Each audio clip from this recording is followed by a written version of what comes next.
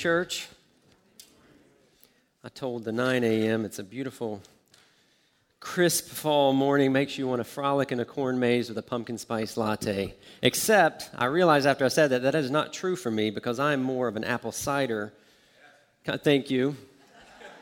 So now that I've offended 90% of the people in here, let's just jump into preaching. Welcome to week 5 of our series through the book of James that we are calling How Faith Works. And so far we've gone through chapters 1 through 2, and we've learned how to handle trials, how to use the Bible, how to treat people, and then last week how to know if your faith is alive. Today we're just going to continue that how-to theme by moving on to chapter 3 and talking about a super fun topic, how to tame the tongue. So let's just go ahead and jump into those verses right here on the front end. I'm going to read them to you. We're in James chapter 3, verses 1 through 12. And here's what James says to us. Not many of you should become teachers, my brothers, for you know that we who teach will be judged with greater strictness. For we all stumble in many ways. And if anyone does not stumble in what he says, he is a perfect man, able also to bridle his whole body. If we put bits into the mouths of horses so that they obey us, we guide their whole bodies as well. Look at the ships also. Though they are so large and driven by strong winds, they are guided by a very small rudder wherever the will of the pilot directs. So also the tongue is a small member, yet it boasts of great things. How great a forest is set ablaze by such a small fire. And the tongue is a fire, a world of unrighteousness. The tongue is set among our members, staining the whole body, setting on fire the entire course of life, and is set on fire by hell. For every kind of beast and bird, of reptile and sea creature can be tamed and has been tamed by mankind, but no human being can tame the tongue. It is a restless evil full of deadly poison. With it we bless our Lord and Father, and with it we curse people who are made in the likeness of God. From the same mouth come blessing and cursing. My brothers, these things ought not to be so. Does a spring pour forth from the same opening both fresh and salt water? Can a fig tree, my brothers, bear olives, or a grapevine produce figs? Neither can a salt pond yield fresh water. So, a couple years ago, my wife Tiffany and I watched a Netflix show called A Series of Unfortunate Events. The show is actually based off of a children's book series, came out in the late 90s, early 2000s, and normally I am a read the books, they're better than the movies kind of guy. I've not read these books. I've got them on my shelf. Don't nerd shame me. But we've watched the show, and we enjoyed it. However, as we kept watching week after week, we just kept waiting for the story to resolve itself. You know, like for the bad things to be undone or made right, the main characters to live happily ever after. But, spoiler alert, that doesn't happen. We were stunned that a show called A Series of Unfortunate Events literally was a series of one unfortunate event after another. And you're asking, why is he telling me this story? Number one, to vent, because it's bothering me. Number two, because that's exactly how this passage in James feels. The whole passage just moves from one piece of bad news to the next, and then it ends with no apparent resolution. Just think through what I just read to you. James begins by telling us that not many people should become teachers because you'll be judged stricter. Then he moves on to describe our tongues as a fire set on fire by hell, sets on fire our lives, sets on fire entire forests. And then he ends by talking about how we use the same tongue to bless God and curse people, and that ought not to be. And then that's it. If you move on to verse 13, changes topics completely. So how can we tame the tongue? After reading these verses, on a surface level, the answer seems to be pretty clear. James actually just comes right out and says it in verse 8. He says, no human being can tame the tongue. So worship team, if you just want to come on back up, that's it, that's all. I want you to let your tongues run wild and free. Isn't that what you wanted to hear? We think that's what we want to hear, right? We would love for the Bible to leave us with such an easy answer, but it's really not. It's really not what we want or need to hear. We should all want to know, for our sake and for the sake of everybody around us, how to tame our tongue. So even though these 12 verses on the surface may seem hopeless, they really, of course, are not, or else I wouldn't be up here. If we dig in a little bit deeper to what James is saying, we'll find that, yes, the tongue is a force for evil in this world so often, and yes, it actually is impossible to tame. but we believe in a God who does the impossible. So I just want to take the next few minutes. We're going to just walk through these 12 verses. We're going to look at three big ideas or themes as we go. The first thing we're going to talk about is the benefit of taming the tongue.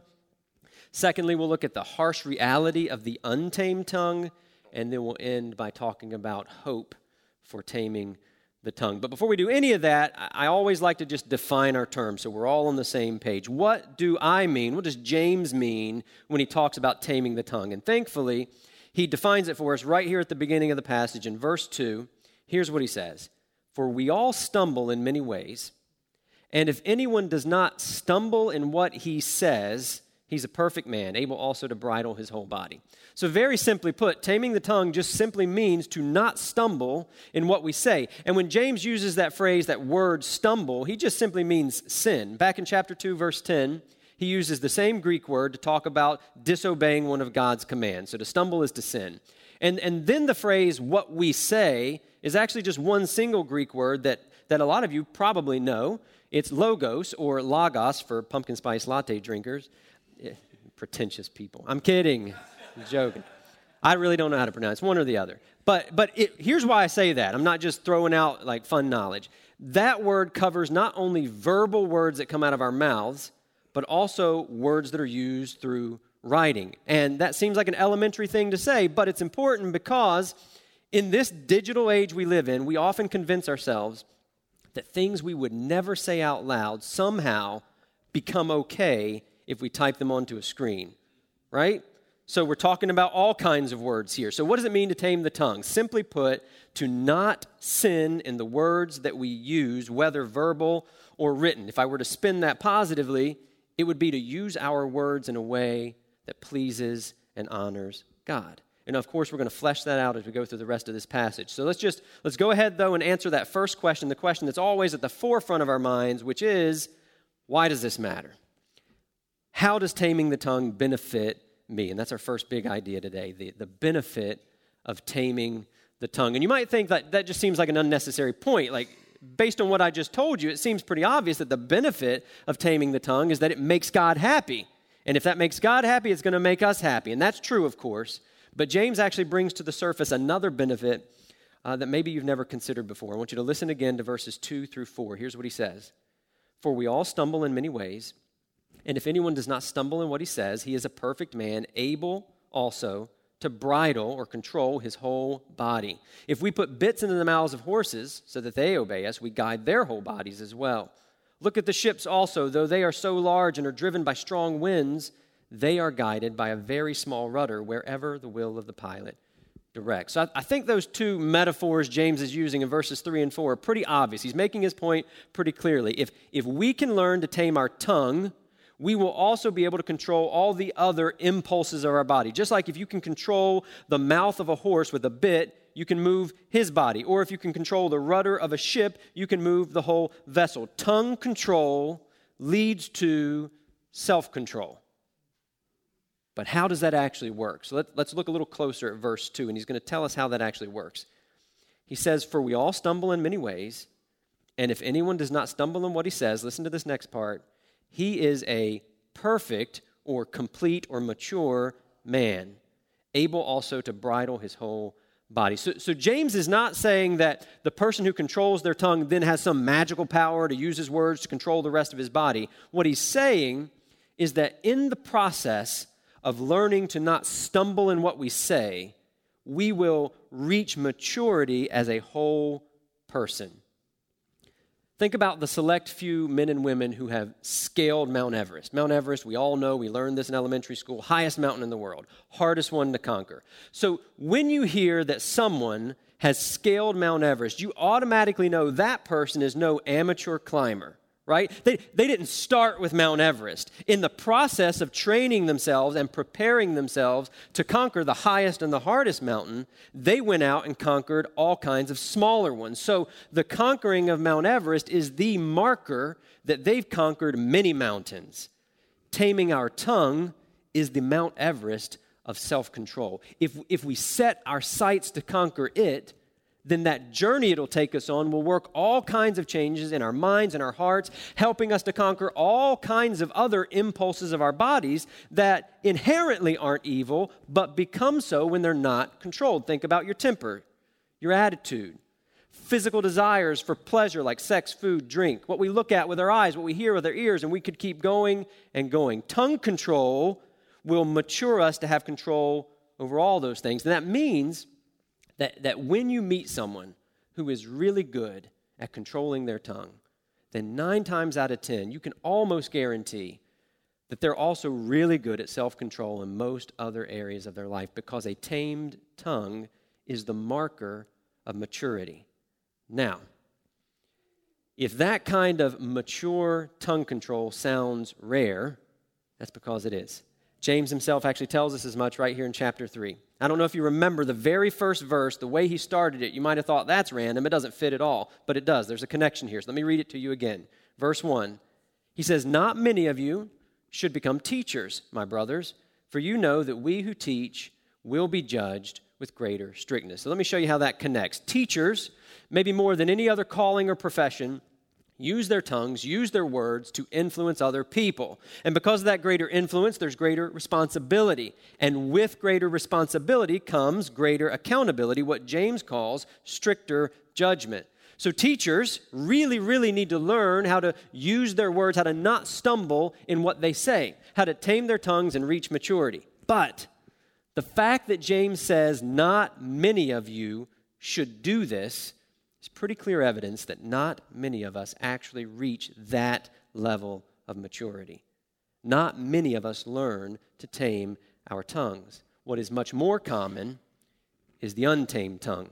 And that really brings us to our second big idea today, which I'm calling the harsh reality of an untamed tongue. And if the way I titled that didn't let you know that this is going to be uncomfortable, then let me just say it. This is going to make you uncomfortable, which seems to be a recurring theme in the book of James. I told the 9 a.m., and I probably shouldn't tell you this either, because this is not normally what preachers say. The book of James is my least favorite book of the Bible because it's always making me feel bad, which, you know what? No pain, no gain. Isn't that the way it goes? We got to go here if we're going to get to the hope. So just hang in there with me. We're going to be uncomfortable for a few minutes, but I promise we're going to get to hope as well. So remember, verses 3 and 4, James illustrates the power of taming the tongue by using the picture of a bit in a horse's mouth or the rudder of a great ship. And the picture there is a positive one of how something so small can produce so much good. But that's only if it's tamed. Now in verse 5, James turns his attention to the power of the untamed tongue. And the picture he paints here is obviously much more negative. So let's just start with verse 5 and we'll walk through it here. Here's what he says in verse 5. "So also, the tongue is a small member, yet it boasts of great things. How great a forest is set ablaze by such a small fire." Now the tongue isn't described as doing productive things like bringing control, bringing direction. Now it's burning down a forest. It's destroying everything around it. And that is the defining characteristic of the untamed tongue, destruction. The question is why? Why is that how the untamed tongue works? And verse 6 gives us what I would consider a terrifying answer. Here's what he says. "And the tongue is a fire, a world of unrighteousness. The tongue is set among our members, staining the whole body, setting on fire the entire course of life, and is set on fire by hell." Now stop and think about that for just a second. The very real evil powers of this world, supernatural beings whom the Bible calls Satan and his demons, they accomplish so much of their wicked agenda through the agency of the human tongue. That's what James is saying here. And what is their agenda? What is the agenda of hell? You see it right here in verse 6. The tongue is a world of unrighteousness. The agenda of hell and all the demonic and evil powers of the world is to spread unrighteousness, to spread sin, which always spreads destruction. Destruction of everyone around us. That's that metaphorical forest in verse 5. But also you see here in verse 6, the destruction of our own lives. It stains our whole body. It destroys the course of our entire lives. Unrighteous words have ravaged more people's lives than maybe any other sinful action in history. I'm going to say that one more time. Unrighteous words have ravaged more people's lives than maybe any other sinful action in history. And in case you think I'm making an overstatement, I want you to consider an example. And admittedly, it's an extreme example. And I'm going extreme for a reason, so hang in there and don't roll your eyes. You probably know where I'm about to go with this, because this is where everybody goes when they're looking for extreme examples. But I've got a point I'm making. How did Adolf Hitler deceive so many people and stir them up to commit such atrocities? We're not talking about thousands of years ago, right? We're talking about recently. How did he do that? And the scary answer is that he did it primarily through his words. Of course, there were all kinds of historical reasons why people were ready to listen to his words, and we're not letting people off the hook for acting upon and believing those words, but it was Hitler's words, his speeches, his writings, his propaganda that were the spark that lit all those dry branches. And look at what evil destruction came from that. We're talking about the genocide of millions of innocent people in the Holocaust. We're talking about a world war that devastated people's homes, ruined nations' economies, stole the lives of millions of soldiers and civilians. And then, to cap it all off, those unrighteous words and their consequences ultimately destroyed the person with the tongue itself when Hitler committed suicide. It's hard. I don't understand how you can back away and look at that and truly believe that evil is just a made-up relic of religion. What James is telling us is that the halls of hell cheered at the words of Hitler because they were the ones who set his tongue on fire. Now, of course, I don't think anybody in this room is the next Hitler, but here's the point. Every time we stumble with our tongue in what we consider a less threatening, more average kind of way, we too are playing with the same destructive hellfire. Now, you would ask, well, what does that look like? What is this more average way of using the untamed tongue? And James actually tells us, if we skip forward to verses 9 through 10, he's going to just do away with the metaphors and just cut right to the point. He gives us an example of what this looks like in our everyday normal lives. Verses 9 through 10, here's what he says. He says, with the tongue, we bless our Lord and Father, and with it, the tongue, we curse people who are made in the likeness of God. From the same mouth come blessing and cursing. My brothers, these things ought not to be so. So let's take a second and figure out what he means here by bless and curse, because that seems to be at the core of what he's saying here. So if you're looking at the Greek words behind them, literally bless means to speak well of. The word curse in Greek literally means to wish evil upon. I think we all get those definitions, but there's actually a deeper meaning here. When James uses those two words, bless and curse, and then he also uses this phrase that we're made in the likeness of God, he's trying to draw our attention back to the story of the creation and the fall of man in the first book of the Bible, Genesis. Now, I'm aware that most of you probably know that story, but I just want to recap it real quick so that you can see the connections to what James is saying here. So back in Genesis 1 through 3, we're told that God made the first humans in his likeness, just like James says here. And then he blesses them and tells them to multiply. But the evil serpent in chapter 3 comes along, who is Satan, we know. He uses his words to tempt these humans to disobey God. And because of those evil words, these humans are cursed. They're kicked out of the land. They're given over to hardship and death. Now think about that. In that story in Genesis, blessing is associated with creation and life.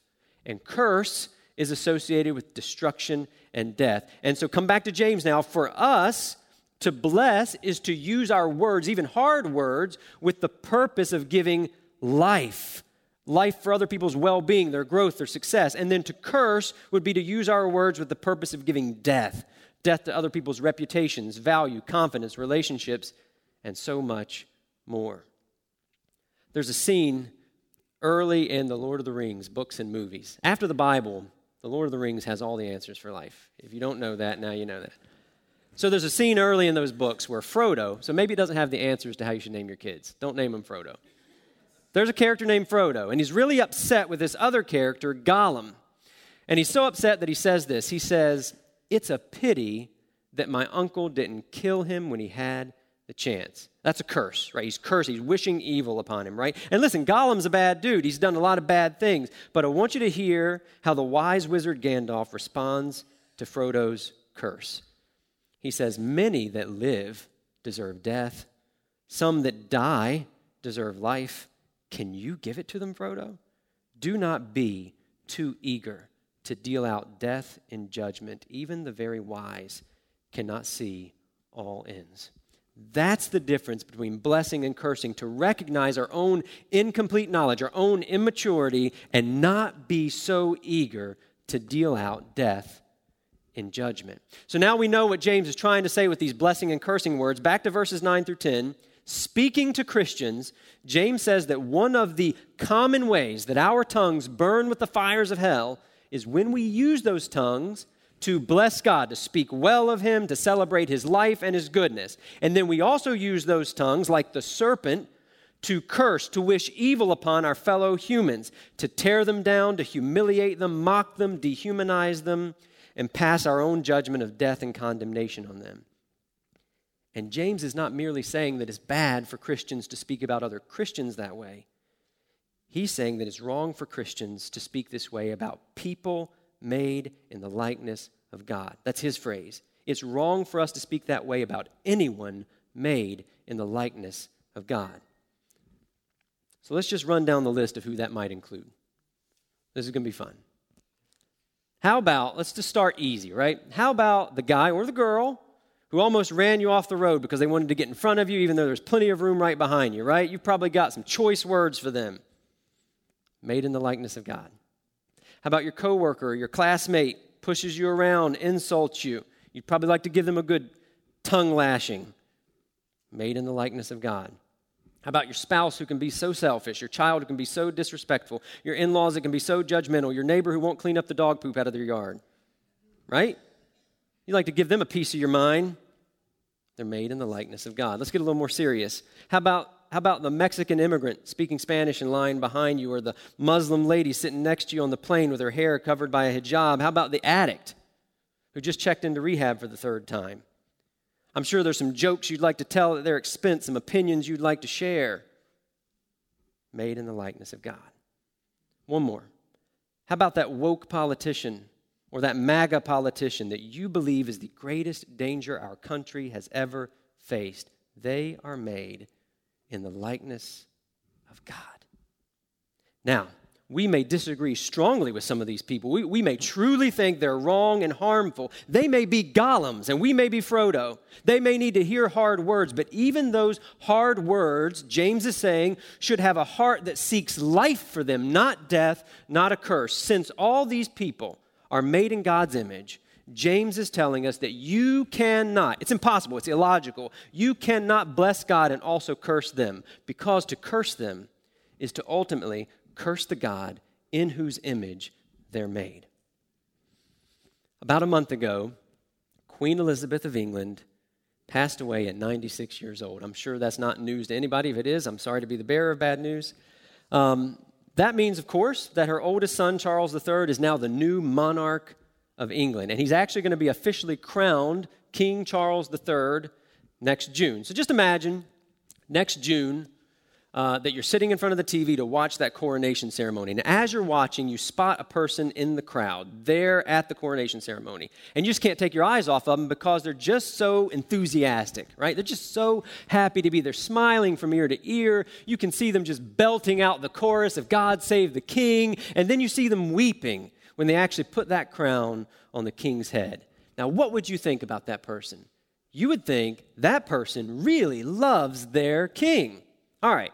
So next day, you're scrolling through your news feed and you see a video and you click on it. And apparently, a person was arrested after the ceremony for tearing down the newly commissioned portrait of the king and stomping all over it.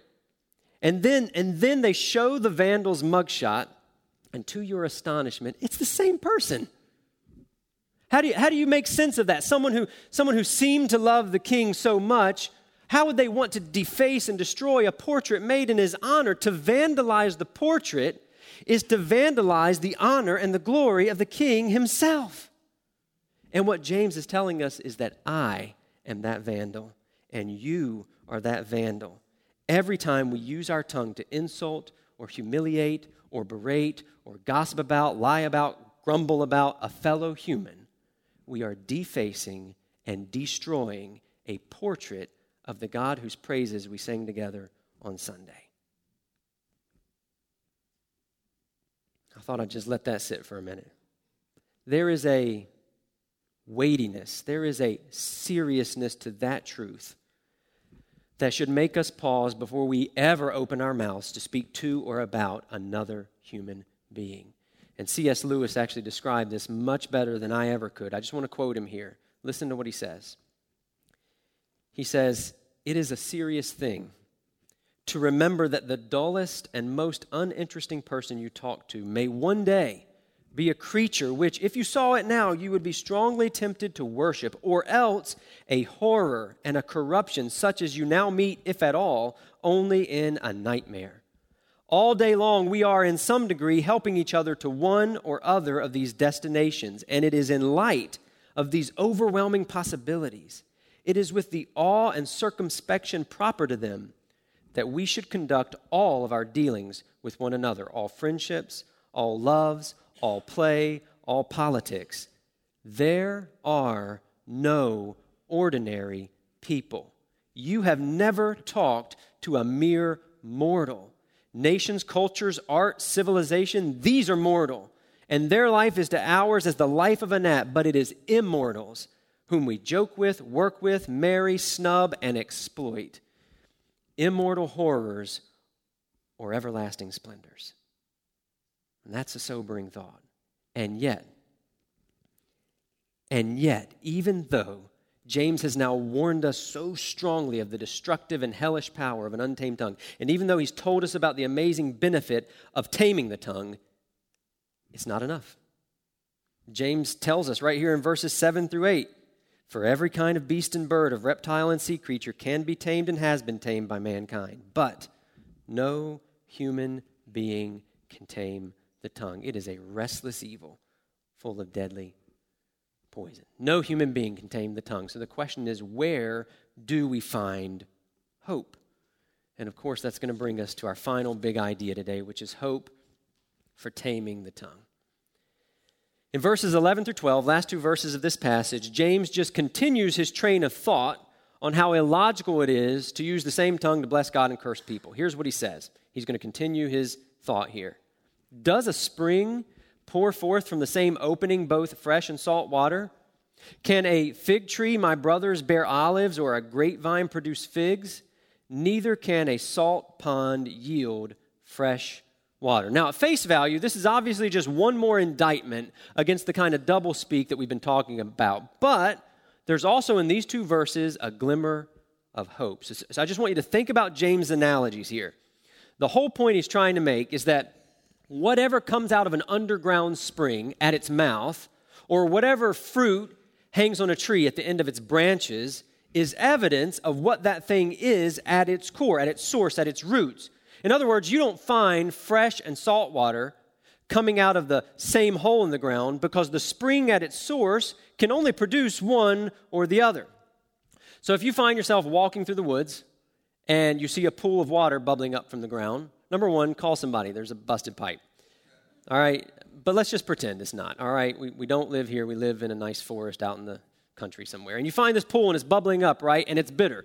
Second thing, don't taste a pool of water in the forest, but just go with my analogy for a second. Pool of water, it's bubbling out of the ground, right? It will do you no good if you taste it and it's bitter. It will do you no good to purify the pool, right? You would need to purify the underground spring, the actual source. And then if you had a tree that was growing figs and you didn't want figs, it wouldn't help you any to pluck off all the figs, hoping olives will grow in its place. That's not how that works. You've got to uproot the old tree, plant a new one. Here's the point that James is making. The real problem is not surface level. The real problem goes down deeper to the source. The untamed tongue is a world of unrighteousness. It's set on fire by hell. But the words that come out of our mouths are not the root issue. It's the source from which those words originate in the first place, what the Bible, of course, calls our hearts, the center of who we are, our will, our mind, our emotional center. And James, when he talks about this, is really just borrowing this teaching from Jesus himself. I'm going to read it to you here in Matthew 12, 33 and 34. You've heard this quoted at Severn many times. You really can't talk about using your words without getting to this passage. Here's what Jesus said. Notice how similar it is to what James said. Jesus said, either make the tree good and its fruit good, or make the tree bad and its fruit bad. For the tree is known by its fruit. You brood of vipers, how can you speak good when you are evil? For out of the abundance of the heart, the mouth speaks. If we want to tame our tongues, we must first heal our hearts. And that's why James was not exaggerating when he said that no human being can tame the tongue, because no human being can heal their own heart. We actually need brand new hearts. We need heart transplants, and that can only come from outside of ourselves. The good news, and here's the hope that I've been promising you. The good news is that this is exactly what God does for those who believe in Jesus. James actually described it back in chapter 1, verse 18. Pastor Ryan talked about this a few weeks ago. But I don't think we can resolve the tension in chapter 3 unless we just return to this for a minute. So we're going to back up to chapter 1, verse 18, and James is going to describe this process of being given a new heart. Here's what he says.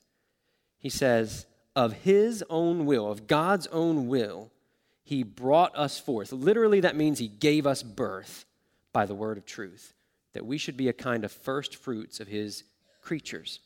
This new birth that James is talking about is just another way of talking about being given a new heart. The New Testament uses those pictures interchangeably. This is what's happened to everyone who's believed in Jesus. We're reborn, we're made into new creations with new hearts. If we want to use James's word picture, we're now brand new trees that will produce brand new fruit to the glory of God.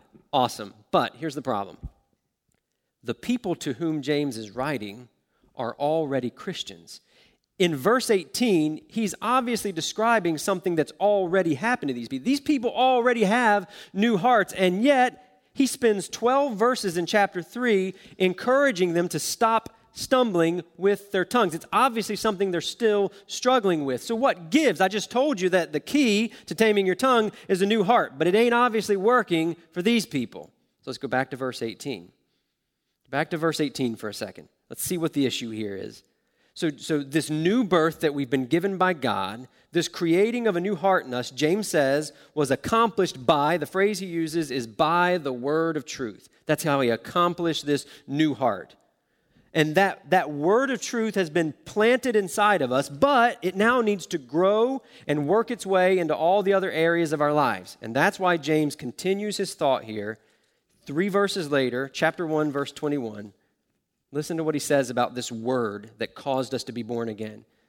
He said, therefore put away all filthiness and rampant wickedness. And listen to this part.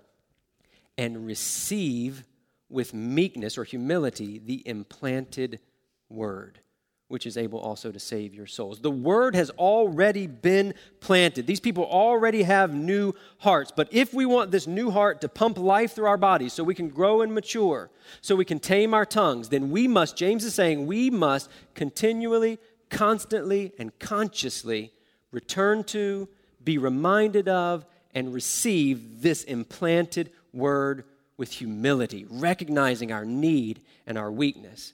So all of that begs the question, what is this word of truth, this word that's been implanted in us, this word that we need to receive? What is it? If you keep reading in chapter 1, a few verses later, James talks about not just hearing this word, but doing this word. There was a whole sermon on this 3 weeks ago. So it's safe to assume that the word of truth includes things that you do, what we would call commandments from God, what James will later refer to as God's law. And that's true. In Psalm 119:11, most of you probably know this verse. You probably memorized it. The psalmist declares that he had hidden God's word, which for him was God's law. He had hidden God's law in his heart that he might not sin against him. So if you want to avoid sinning, if you want to avoid stumbling in what you say, 100% you need to humbly receive and remind yourselves of God's law and commands. And that's really kind of what James is doing in chapter 3. He's reminding these believers of God's law about what it says about our tongue. But this implanted word of truth has to be more than just law and commands. And here's how I know that's true. Because go back to chapter 1, verse 18. James tells us that this implanted word of truth is the thing by God's Spirit that actually caused our new birth in Christ, actually gave us new hearts. But we know that the law and commands alone were never able to do that. That's why the prophets of the Old Testament talked about and looked forward to the day when God was going to do something new. He was going to do something where the law could be written on our hearts. It's not that the law and commands are bad or unnecessary. It's just that they're not enough. You can memorize Scripture all day about what you should and shouldn't do, but that alone will not help you to tame our tongue. That law is just the outer shell of this seed, the kernel of the seed. The true core and life of this seed is not the law, but the gospel.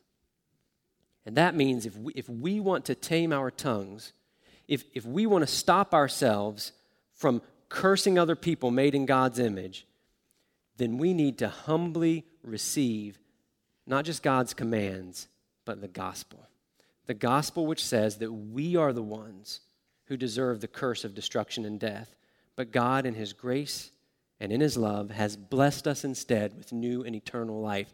And it's not because He ignored the curse, but because He took that curse and placed it on His own Son, Jesus Christ. I'm going to go ahead and have the worship team come up. You know, this is my, I told the 9 a.m., this is my, I think, 4th time preaching at Severn. And I'm realizing that you probably realize I have no new tricks in the bag. Like this is how I do it every time. And you guys know how I'm about to end this sermon, right? And I was texting with Pastor Ryan, I think just a couple days ago, and I was saying like maybe I'm just getting repetitive at this point. But I was thinking about it last night and just reminding myself, you know, Scripture says that Jesus Christ, in Him all things hold together. Jesus Himself said that you read the law and the prophets and you think you found life, but they all speak of me. He's the Alpha, the Omega, the beginning and the end. In other words, what that all means is that Jesus Christ is the resolution to every plot twist in our lives. He is the crescendoing chorus that every verse of our lives is trying to build into. Jesus Christ is the destination that all the signs are pointing to. And so I really just don't know any other way than taking a passage of Scripture and just getting us to Jesus. And so let's think about Jesus for a minute. Jesus Christ was the only man in history who had the right and the authority and the perfect sinless judgment to curse other humans. Because He was the only human who ever lived who was also God. But instead of using His tongue to curse those who deserved it, He came here and used His tongue to bless them. Think about that. For 3 years, He traveled around the countryside of Israel into the cities, speaking with His tongue the good news of salvation to people like hypocritical religious leaders, prostitutes, tax collectors, hot-headed fishermen, and more. He used His tongue to speak words of healing to people that didn't turn back and thank Him. Words of freedom to people possessed with demons. And then in His final hours, while being mocked and beaten and slandered, He didn't lash out with insults. We're told that He was silent like a sheep being led to the slaughter. And then finally, as He was drawing His last breaths on a cross made for torture, Scripture tells us that He could have used His tongue to call down an army of angels to smite those who were gloating over Him. Instead, He used His tongue to plead for their forgiveness. Jesus Christ, the perfect image of God, tamed His tongue and submitted to the curse of an unjust death so that we could be remade into the image of God we were always meant to be. That is the gospel word that has been implanted in all of us who believe. And it's that word above all else, that we must humbly receive, knowing our weakness, knowing our need, day after day, in order to become mature men and women of God who tame our tongues to use them as instruments not of cursing, but of blessing to all people. And it all boils down to this one question: have you received that word? And then, if you have, are you still receiving it every single day? We live in a world where we receive a lot of words. Are you receiving the word of truth? We receive a lot of news. That's why they call it a news feed. It just feeds you and feeds you and feeds you until you're sick. Are you receiving the good news every single day? Because it's the only way we will ever tame our tongues. Let me go ahead and pray with you. Heavenly Father, having studied this passage now for a little while, preparing to bring it to my brothers and sisters in Christ, I know the first response to your word like this is confession and repentance. I'm just a messenger with the privilege and the burden of having to share such a hard word in one sense. So the first thing I would do is come to you individually, personally, and just confess that more often than I would like to think, I have used my tongue to curse and destroy people made in your image, and by doing so, I have dishonored and defaced your glory and your honor, and for that I am sorry. And for that I seek your forgiveness that I know has been purchased for me through the blood of Jesus. I'm so glad that in the middle of this passage that's so hard, James had the wherewithal, that you inspired him to have the wherewithal to say, we all stumble in many ways. James included himself in that, and that gives me so much hope and encouragement. You're a God who knows that we're just dust. You know that we stumble, and that's why you had to provide us with a Savior. But we don't want to stay here. You didn't save us and give us new hearts to stay in that condition.